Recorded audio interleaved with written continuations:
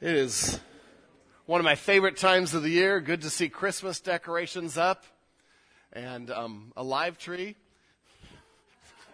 For those that remember the discussion last week. Lights on the outside of the sanctuary. I just want to thank all the people that came this week to decorate various nights and various days and working on the Living Nativity. It's part of what a family does. We get together and we decorate for Christmas. We celebrate the birth of our Savior. This week, though, we had that celebration, that mindset, the holiday spirit shattered by the news as we turned on our browsers or opened up the newspaper and heard of the shootings in San Bernardino at a holiday party, at a Christmas party. And we see now that maybe that was tied with terrorism, but whatever it was a horrible tragedy as this mass shooting happened. And it's really interesting to think about this in the context of Christmas. How do we come to terms with evil in this world? And there's no other way to describe that but pure evil. How do we come to terms with evil in this world while we're supposed to be happy and joyous and celebrating? Trying to figure this out a little bit, the New York Daily News, they took a whole front page for their headline, and it said, "God isn't fixing this." And it was in response to people saying, we're praying, our prayers are with those in San Bernardino. And what an interesting statement of where our culture is at. God isn't fixing this. Because what's behind that, what we don't see, is a worldview that is in contradiction with itself. And we need to think as we look at the news and think as we understand this. God isn't fixing this, but yet God has been relegated to only being applicable behind the doors of our house and behind the doors of our places of worship. Culture has routinely and systematically said, you are not allowed to practice your religion in any way outside of the doors of your house because that's offensive to other people. How dare we then say God isn't fixing this when we have excluded God from all parts of normal life?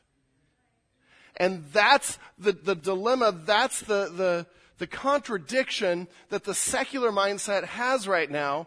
We don't want God, but we want his blessings, and we want him to fix everything. But what I would say this morning, and I don't want to go off on a tangent on that, although I could, I'd love to. How do we think about this as believers? We could spend our time railing on New York newspapers. They're not alone, guys.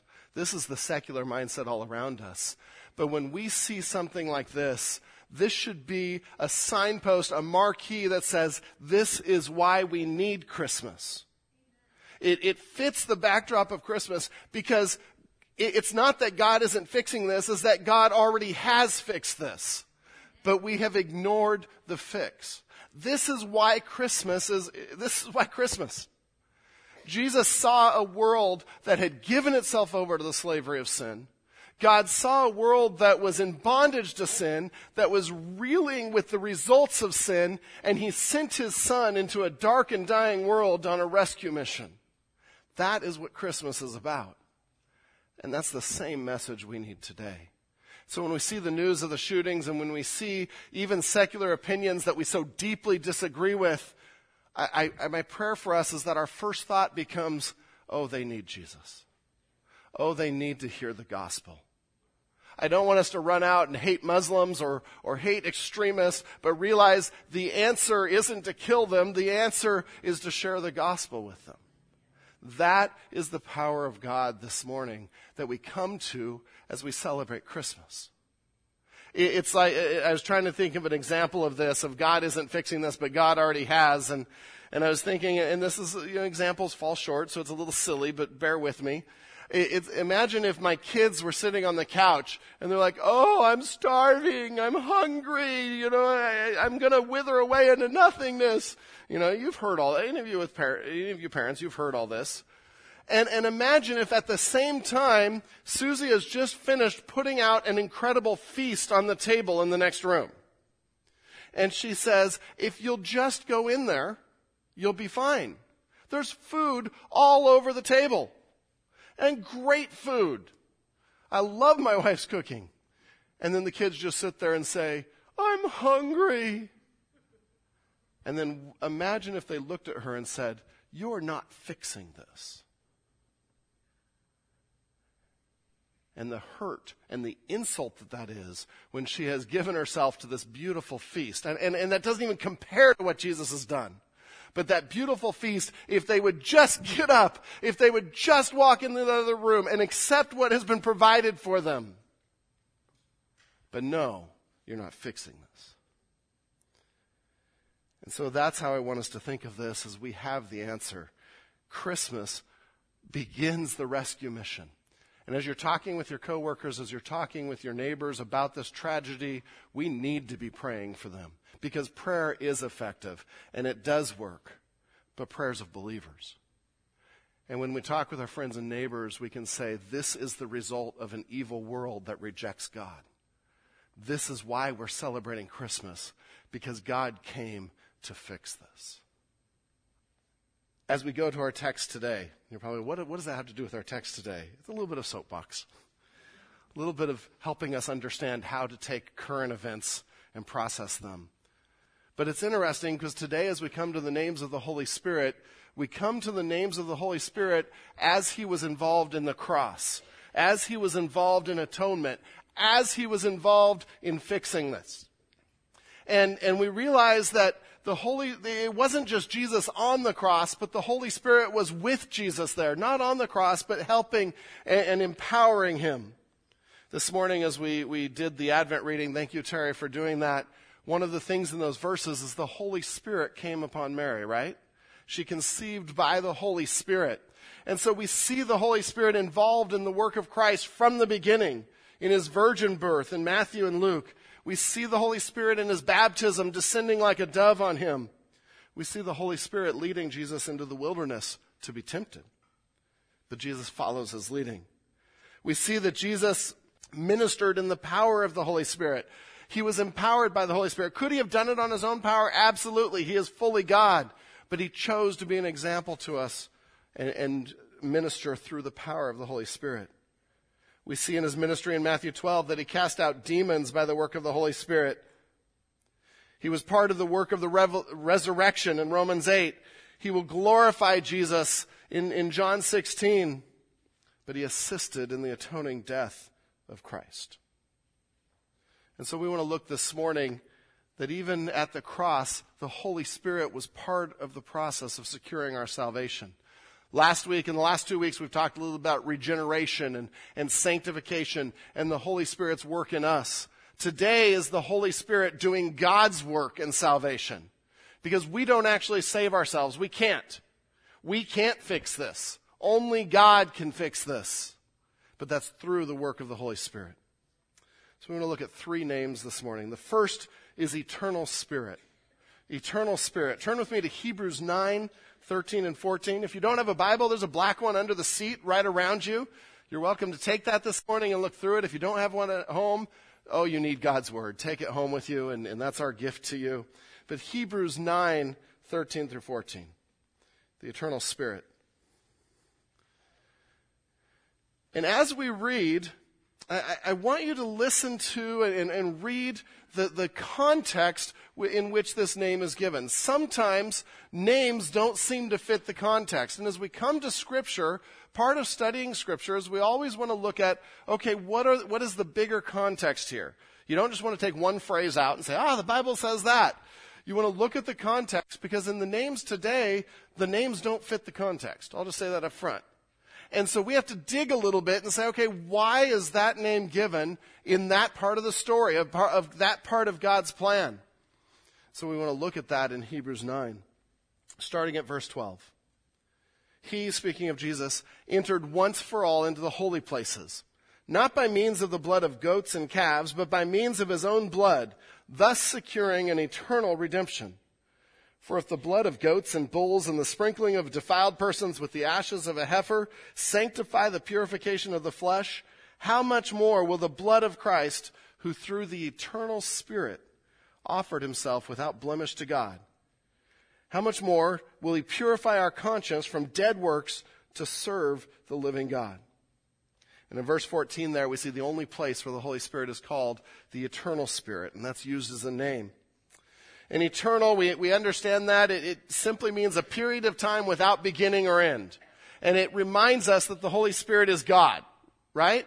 He has no beginning, no end. In fact, we know in Hebrews 1 that only God is eternal. And so this is a reminder that the Holy Spirit is God.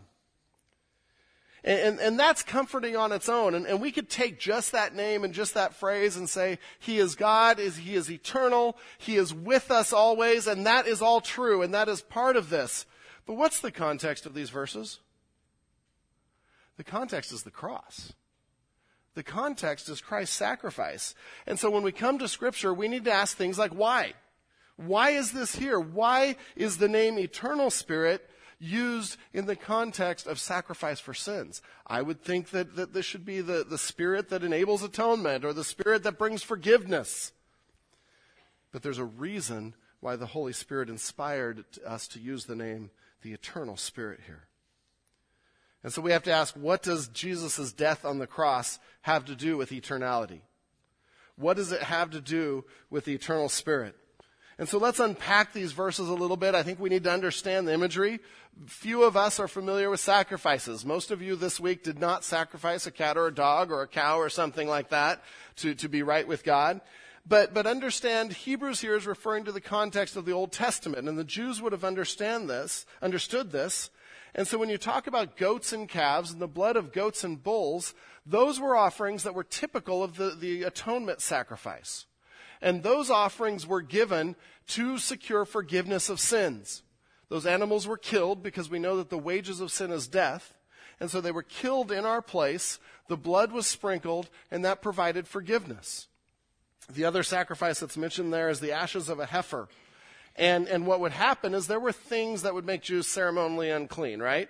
For instance, if they touched a dead body, and not to be gross or anything, but there were different things that made them unclean, that made them unfit to come into the house of God for worship, which is really cool to think of, that they took worship that seriously, that they wanted to be ready for worship. In fact, they had cleansing baths outside the temple so you could cleanse yourself before you came into worship. I think that's a great idea. I think we've put in a couple out here, Deacon Board, and some way to remind ourselves we're preparing ourselves to worship. But so someone would be unclean, and then the priest would take a heifer, and they would sacrifice it and sprinkle the blood on the altar, but then they would burn it. And they would take the ashes and mix them with some water and sprinkle those on the person that was unclean, and that sacrifice would make them ceremonially clean, ready to worship God. Now, Jesus isn't saying, and the Holy Spirit isn't saying, we still need to do that. In fact, his argument here is that that's been done for us fully and completely for all eternity.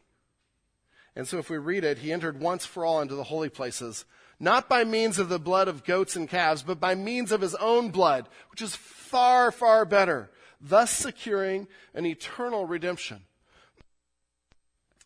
And this is where, again, just a little bit of Bible study lesson. When you see the same word repeated, you want to look for links there. And so the whole passage is about securing us an eternal redemption, and that's why the word eternal spirit is used. And we're going to see that connection here. Now in verse 13, he uses an argument from the lesser to the greater, meaning if it works with the blood of goats, it'll work with the blood of God, of Jesus Christ. So he says, for if the blood of goats and bulls and the sprinkling of defiled persons with the ashes of a heifer, if those sanctify for purification of the flesh, how much more will the blood of Christ, who through the eternal Spirit offered himself without blemish to God, purify our conscience from dead works to serve the living God? And so he's arguing from temporary solutions to eternal solutions. The Old Testament, those things were looking forward to Christ, to when our sins would be forgiven completely, forever. And the sacrifice of Christ accomplished that. What an incredible gift from God, started at Christmas with the rescue mission. But right there in the middle, we see the work of the Holy Spirit. How much more will the blood of Christ, who through the eternal Spirit offered himself without blemish to God? And the first point there in understanding is Jesus went to the cross empowered by the Holy Spirit. He went to the cross empowered by the Holy Spirit. He was not alone either. The Holy Spirit was filling him and directing him and empowering him and guiding him, giving him the strength to go to the cross. Jesus lived a perfect example of walking by the Spirit. Last couple of weeks we've talked about what does it mean to walk by the Spirit. I encourage you to take one of the Gospels, read through it. Just see how many times the Spirit's mentioned. See how many times Jesus relies on the Holy Spirit. Again, not because he had to, but he was showing us how to do this. And so the Spirit was the means that made this possible. He empowered Jesus. He was the helper to Jesus at this point. We'll see that same Holy Spirit is our helper in applying this work, applying this blood to our lives. So the first point, Jesus went to the cross empowered by the Holy Spirit. But what about the word eternal? And the second observation there is the eternal Spirit speaks to the eternal nature and significance of Christ's sacrifice. Got that? That's a mouthful, right? Basically, by saying eternal Spirit, it's speaking to that we are eternally forgiven. That we don't have to get to heaven and if we're walking with God and if we've repented and we've accepted Christ, we don't have to get to heaven and say, oh, the sacrifice was almost enough. There was one sin that it didn't quite cover, and so, sorry, you can't spend eternity with God. This reminds us that no, the sacrifice was eternally sufficient without ending. It also means we won't get to heaven and spend a few years there and say, okay, your time's up. And we laugh about this because we understand eternal life, but what a comfort that is. What an encouragement that we will have eternity with Christ in communion with God. It'd be like if I bought a new car and a little note on the dashboard said, we'll only work half the days. And it doesn't tell you which half. Yeah, some of you are saying that is my car. That would be silly. We wouldn't buy that car because it would not be effective for help in our lives. The eternal Spirit helping Jesus go to the cross to provide eternal redemption reminds us that forgiveness is complete and it is forever. What an amazing promise.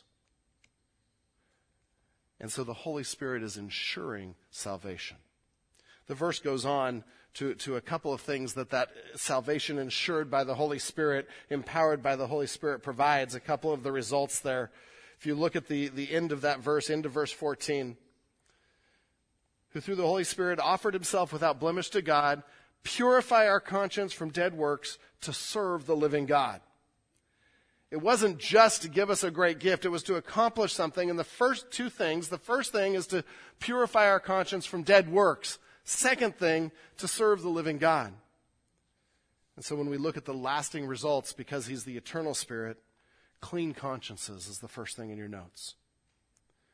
To purify our conscience from those dead works, those acts that lead to death. He provides forgiveness and cleansing for any and all dead works. And I stress that because we can't come today and have some dead works, some sinful works, some junk in our lives. We can't come today and have something that God can't handle because he's eternal and we are not. This is part of the promise of the eternal Spirit. And what's interesting is when we think of purifying our conscience from dead works, there's two aspects to that. One is he takes away the dead works, right? If I'm feeling guilty about something and I'm still doing it, there might be a good reason I'm feeling guilty. And so the first is he takes away the dead works because our conscience can't be purified until the dead works are gone. And, I think of just a couple practical examples. If I'm coming and complaining to you about just how self-centered I am in marriage and man, I'm guilty about that and I think my spouse just exists to serve me, and then you watch my home and yep, you're like, yeah, that's how you live every day. The Holy Spirit has to do a work to fix that before he can fix my conscience. That makes sense? And so he does a work in our lives to take away those sinful actions.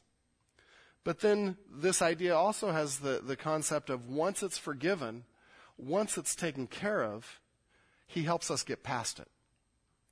As I've talked with people, as I've worked with people, one of Satan's favorite tools is to make you guilty and make me guilty of things that the Spirit has already forgiven and taken care of and are gone out of our lives.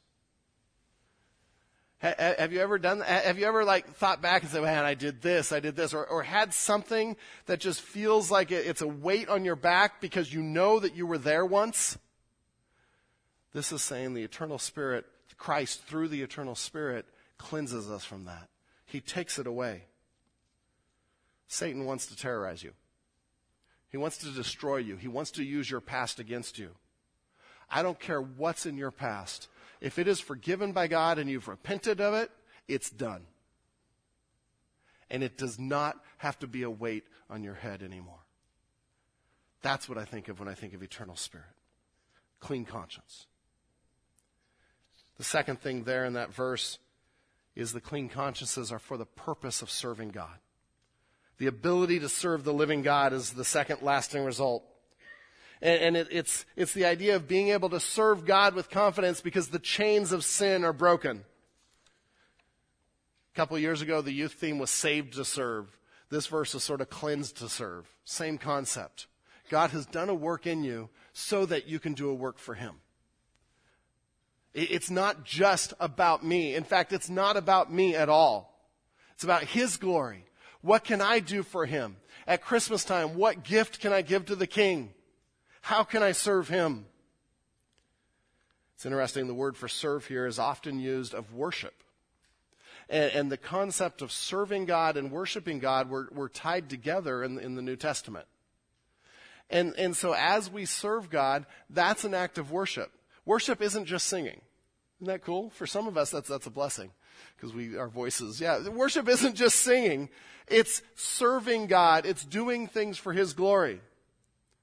So the workers in nursery this morning, while we were singing, they were worshiping by serving. The workers with our kids right now, corralling them, teaching them God's word, they are worshiping right now because they're cleansed to serve, cleansed to worship. This is why we do things like Project Touch this Saturday. As we go to every house in our neighborhood, coolest thing I've seen us do as 100 people leave the church here and hit every house in the neighborhood. It's serving because we're saved and cleansed to serve. A couple of implications as we think of the eternal Spirit. And again, think of it in the context of salvation. The assurance He will not leave us and His work in us will not stop.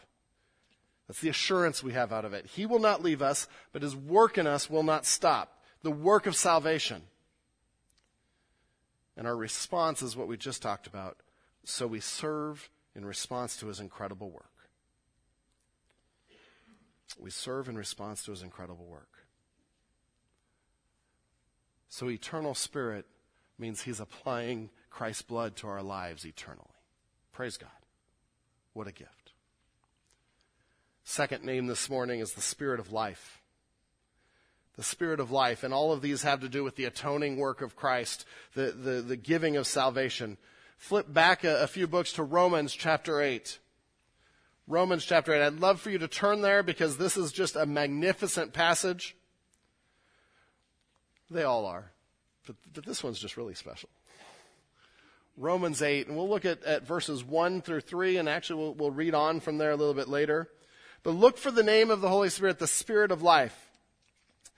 There is therefore now no condemnation for those who are in Christ Jesus.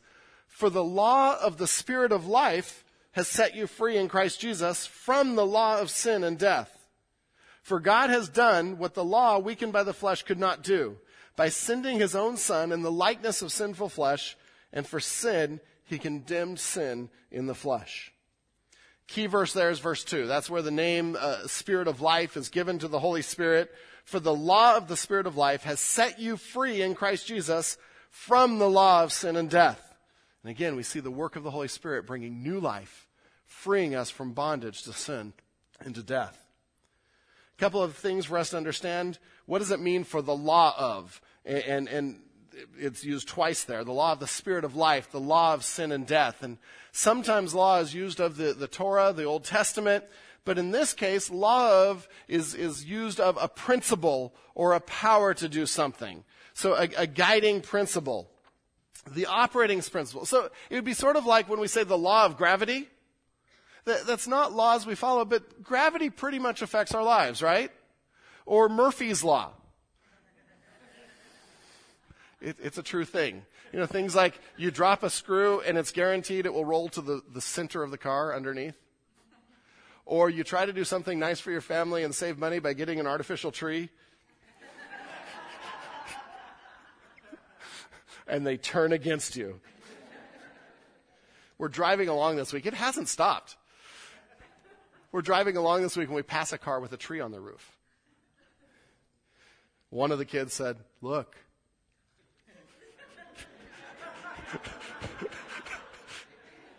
They have a tree on their car. Another one of the kids said, "Yeah, but that's not us this year." This is horrible. It's Murphy's Law. I was telling Susie, maybe we'll go out and get a small tree and then set up the other one. Yesterday I offered the kids, I could set up the fake tree at Mom and Dad's house, and we could go cut it down, put it on the car, and drive around the block a couple times. Mark just looked at me and said, "Really, Dad?" But Murphy's Law, things, you know, and we're familiar with Murphy's Law. Bad things are going to happen, and it's an operating principle. That's how law of is used in this verse. The law of the Spirit of life is, how is the Holy Spirit going to be the operating principle in our lives? How is He going to be the controlling factor versus the law of sin and death, which before Christ is the only controlling factor in our lives? There is no way around it. And so think of that when you read verse 2. For the law of the Spirit of life has set you free in Christ Jesus from the law of sin and death, from the power of. If we explore those, the law of sin and death that he's referring to our sin nature. We are born with it. We inherit it. We are in slavery to it from day one. There is none righteous, no, not one. The law of sin and death is present in our lives from birth. We cannot escape it. It is choking us. It is keeping us in slavery. It blinds us to even recognizing sin in our lives. Ephesians 2, 1-3 says this, "And you were dead in the trespasses and sins." Think about that wording. Not just you were sort of sick in your sins and trespasses. You're dead in your trespasses and sins. Not too many dead people get up and do anything. It's a statement of complete and utter slavery to sin. That's the law of sin and death. We know Romans 6:23 says, "For the wages of sin is death." And so we're born with sin. We're in slavery to it. We cannot get out of it on our own. And the result of that is death. And so what Paul here through the Holy Spirit is saying is the law of sin and death is what we had when we started. This is what you're born with. And it is grabbing you and holding on to you and doesn't want to let you go. But he's contrasting that with the law of the Spirit of life that has set you free. This is talking about the bondage of sin. But the Spirit of life has set you free. And how this works, He set you free in Christ Jesus. And so the Holy Spirit is applying the work of Christ to our lives. And to use just another poor example, but maybe to help us think of how this might work, I had to go to the doctor this week, and the doctor gave me some medication. Now, did the doctor make the medication? No. Did he make the effectiveness of the medication? The medication was made by the scientists that made it, and they've put their research into it. The doctor is applying it to my life and my situation. And he's saying, no, this is how it works. And I know that analogy breaks down in places, but Jesus Christ has done the work of salvation. He was the sacrifice in my place on the cross. He paid the price for my sins. He took the penalty on himself. The Holy Spirit then takes that work and convicts me and applies it into my life. See how the two work together?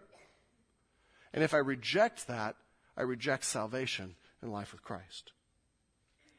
And so the ministry of the Spirit of life applies the work of Christ to bring us from death to life, to free us from the power of sin. And as the verse says, only by living in Christ Jesus do we have that. Only then can we break the stranglehold of sin. God wants to give us life through his Spirit. He wants to give us freedom. He wants to replace our old desires for sinful things, for fleshly things. He wants to replace those with new ones because he knows the result of those. It strangles us. He leads us to a brand new life. But we have to live by the Spirit. So many times we come to Christianity and we think of God's word as a list of do nots. Do not do this. Do not do this. Man, it says I can't be angry. It says that I can't be sexual before marriage. It says that I have to have good attitudes. And it's so constricting. It's so hard. But that's not what God intended. He gave us these things because these are things that give us freedom from sin. To just try to do the right things harder isn't going to help. We've got to live by the Spirit. We've got to replace the sinful desires with a desire for God. A desire to live by the Spirit. Sometimes we say, well, I want freedom. I want the freedom to sin. The problem is sinning enslaves us. So freedom to sin is actually enslavement to sin. It'd be like if we were in a jail cell and we say, I want the freedom to move around the cell. Then I'm good. Well, that's silly because you're still in the cell. You're still locked up. And the Holy Spirit says, if you follow the instructions I've given because I love you, because I want you to have a full life, if you follow those, it's the key to the cell. He gives us the key to get out of it, to get past those things. If we're struggling with repetitive sin in our lives, if we're struggling with conquering sin, we need to stop not trying to do it and start trying to live by the Holy Spirit. That makes sense? It's got to be a change in motives. It's got to be a change in reason. The Holy Spirit is there. The Spirit of life wants to release us from the bondage of the law of sin. Let's read on. In Romans 8, Paul goes on and talks about just that. Verse 4. In order that the righteous requirement of the law might be fulfilled in us, who walk not according to the flesh, but according to the Spirit. So he's talking about living not by what we want, not by our sinful desires, but by what God wants through the Spirit. For those who live according to the flesh set their minds on the things of the flesh, but those who live according to the Spirit set their minds on things of the Spirit. And he's challenging us there. What do we think about? What are we filling our mind with? Is it what I want, what I wish I had, what my neighbor has that I wish I had? Or is it on what does the Holy Spirit want to do here? What might the Holy Spirit be doing today? What might the Holy Spirit want me to say to my neighbor? And it's consciously saying, I am going to dwell on the Holy Spirit. I am going to think about the truths of Scripture. I'm going to love reading Scripture. I'm going to get into theology. I'm going to every day ask the Holy Spirit to guide and direct what I'm doing. And then we're setting our minds on the Spirit instead of the flesh. And Paul concludes it in verse 6. For to set the mind on the flesh is death, the law of sin and death. But to set the mind on the Spirit is life and peace, the law of the Spirit of life. We're to be dead to sin and alive in Christ.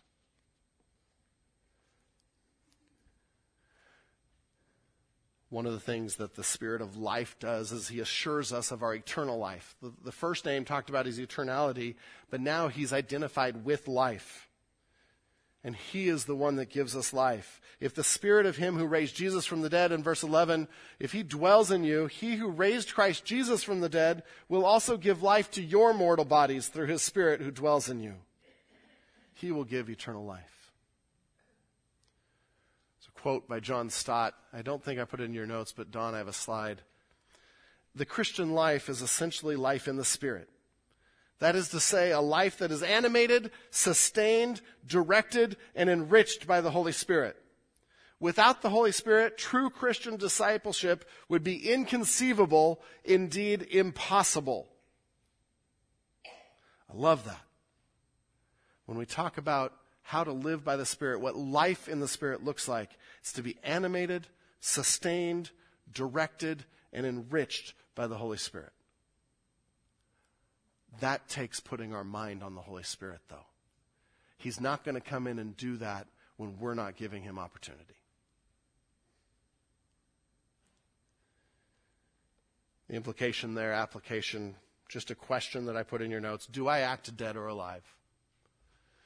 Do I act dead or alive? Can someone look at me and say, man, they're dead in their sin? Or can they look at me and say, they're alive in Christ? Some of that has to do with our demeanor. How do we go about life? If we are always looking dead, we're reflecting on the Holy Spirit poorly. The Holy Spirit has broken the bondage of sin. He has given us life in Christ, and that should create a joy. We need to refocus our mind on him as well if we're struggling with sin and attitudes. What does God want me to do today? Just one other word. Sometimes idleness gets in the way here. And we try not to do things, but when we don't fill it with serving God, when we don't fill it with seeking the Holy Spirit, we end up idle. And idleness is a killer to our Christian walk. I used to say at camp when we would take kids up to Hume's summer camp, I'd say, man, there's too much free time in the afternoon because idleness breeds creativity. And creativity is not really what I'm looking for at summer camp. Idleness is dangerous. But living by the Spirit says, what do you want me to do today, God? How do you want me to serve you? It means coming to church, and Mark and I talked about this morning, coming to church and saying, who do I need to minister to today? Who am I going to see that needs a hug? Needs someone to pray with them? We need to give our all to serving God. Jim Elliot, the missionary to the Auca Indians who lost his life, but the wives of this group came and the Indians ended up coming to Christ. He wrote in a diary entry, this isn't the famous Jim Elliot quote, it's a different one. He wrote, God, I pray thee, light these idle sticks of my life that I may burn for thee. Consume my life, my God, for it is thine. I seek not a long life, but a full one like you, Lord Jesus. Amazing. The Spirit of life wants to give you a full life. He hasn't promised a long life here on earth, but he's promised eternal life with God Almighty. And that frees us to serve God. Last name this morning is the Spirit of grace. The Spirit of grace in Hebrews 10:29. And when we think of grace, so we love grace, right? We sang about it this morning, your grace is enough, because grace is God's unmerited favor on those who believe. He takes something we don't deserve and he gives it to us and he blesses us with it. The salvation work of his Son through the Holy Spirit. And so grace is this wonderful thing, this amazing thing. And when we think of the Spirit of grace, we're thinking that the Holy Spirit is taking the grace of God and just dumping it into our lives. Again, he's the agent. He's the one that's putting that into practice in our lives. Do you need God's grace today? Yes. The answer is yes. Do we need God's grace today? Absolutely. There are so many things that we should be grateful for, so many things that we should be praising God for because they're part of his grace. In fact, we know that we can only experience God's grace through the drawing of the Holy Spirit. We know from God's word that none of us will approach God on our own. None of us will seek God on our own. But as the Holy Spirit convicts, that's one of his works, as he convicts us of our sin, as he draws us to the Father, he opens the scales of our sin nature to where we can see the truth of what Jesus has done. And through the Holy Spirit, we can have life in Christ. And only through the Spirit of grace can we experience God's grace. What an incredible work of God. And so this name's pretty incredible. What's interesting, though, when we look at the context of Hebrews 10:29, it's used in the context of one of the harshest warning passages in Hebrews. And so this wonderful name is used to say, you better watch out. Don't start singing the rest of the song. And so turn to Hebrews 10:29. I want to read the warning passage, and this is sobering.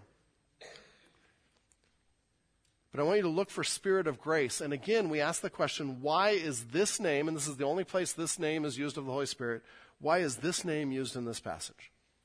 Hebrews 10, I'm going to go all the way back to verse 26. For if we go on sinning deliberately after receiving the knowledge of truth, there no longer remains a sacrifice for sins. That should make us shake a little bit right there. But a fearful expectation of judgment and a fury of fire that will consume the adversaries. See what I mean by this is pretty direct, pretty harsh? Goes on. Anyone who has set aside the law of Moses dies without mercy on the evidence of 2 or 3 witnesses. So he's saying in the Old Testament, if you break the law, there's 2 or 3 witnesses, you die. It's a death penalty. How much worse, again, another argument from the lesser to the greater, how much worse punishment do you think will be deserved by the one who has trampled underfoot the Son of God and has profaned the blood of the covenant by which he was sanctified and has outraged the Spirit of grace? For we know him who said, vengeance is mine, I will repay. And again, the Lord will judge his people. It is a fearful thing to fall into the hands of the living God. Just what you came this morning to hear, right? Merry Christmas. But we need to dig into this. We need to take passages like this seriously, because there's 3 things that are mentioned in 29, 3 things that incur the wrath of God. And these are all coming out of verse 6, that if we know the truth, if we've experienced the truth of God's word, and we know what he's asked us to do, and we deliberately keep on sinning, and there's 2 key words there, deliberately and continuing. Keep on is the idea of continuing to do it. We deliberately keep on sinning, then we need to be afraid, be very afraid. And in verse 29, it talks about what that kind of sin does. And Village, I don't think we take sin seriously sometimes. I don't think we realize what we are doing to God, what we are doing to the Holy Spirit. And verse 29 talks about that. How much worse punishment do you think will be deserved by the one, first, who has trampled underfoot the Son of God? Think about that language. Trampling underfoot the Son of God, Jesus Christ, rejecting his sacrifice. The idea is to have a disdain, a contempt for Jesus and his work. When we sin, when we deliberately sin, knowing what God wants us to do, we are spitting on the cross. And it's disdain. We are stepping on the work of Christ. Does that bring a little more seriousness to sin?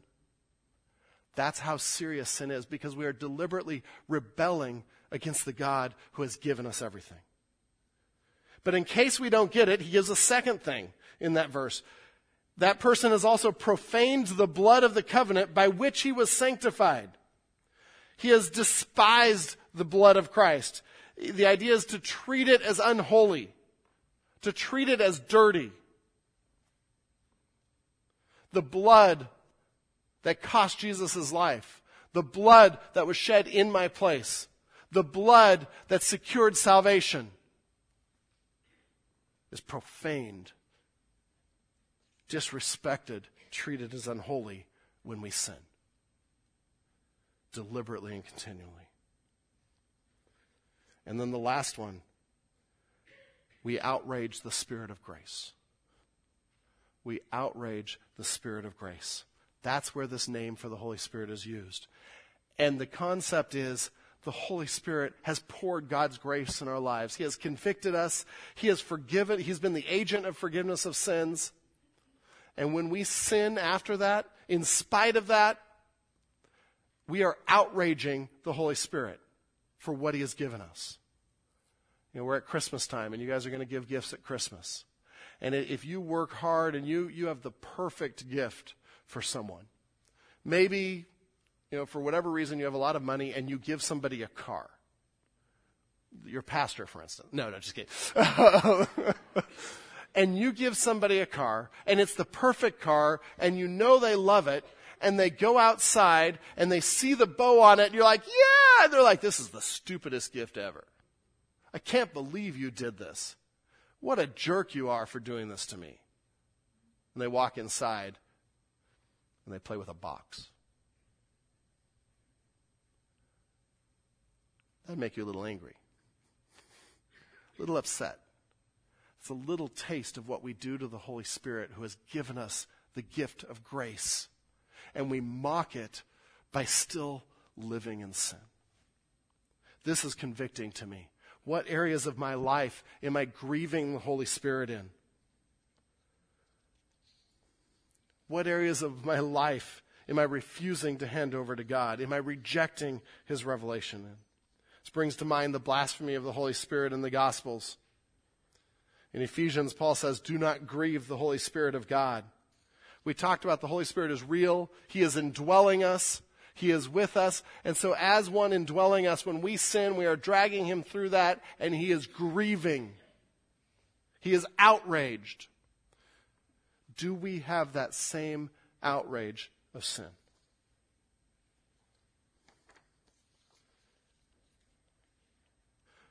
Are we that serious about ridding sin in our lives? One of the things we can do this week, you and I both, to show our seriousness of sin, we can start praying to the Holy Spirit and say, Holy Spirit, if there is anything in my life that is grieving you, show me this week. And don't just pay lip service to that prayer. Pray it honestly and openly and be prepared for God to show you something. Holy Spirit, if there is anything in my life that is grieving you this week, show it to me. Disturb me with it. Afflict me with it. Don't let me go on my day until I've dealt with it. Because then we start to appreciate the Spirit of grace rather than mock the Spirit of grace. Applications as we wrap up today. We need to guard our hearts against making light of grace. God's grace cost Jesus His life. Live like it matters. Live like it's worth something. Every time we sing Amazing Grace, it should still be amazing. And not just words to a song that we love. Secondly, don't waste or mock grace. Don't waste or mock grace by living with sin, by staying in the cell when the Holy Spirit offers the key. Dear Lord God, our Father, thank you for fixing this, for bringing a fix for the problem of sin, for the bondage of sin, Lord. And as we look at a dark world that is still suffering under the bondage of sin and the oppression of sin, Lord, help us not to question you, but to see you as the answer, to proclaim you as the answer. That through your Spirit, Jesus Christ has gone to the cross. Through your Spirit, you offer life and freedom from sin. Through your Spirit, Lord, you offer us grace that we don't deserve. Thank you, God. May we respond with worship and service and praise, giving our hearts completely to you. Lord God, help us to not make light of grace. And I do pray in my life, if there is anything this week that is grieving you, show me. Show me, God, that I may experience the fullness of your life all the more, that I may see your grace all the more and serve you all the more. Lord, we praise and worship you this morning. In Jesus' name, amen.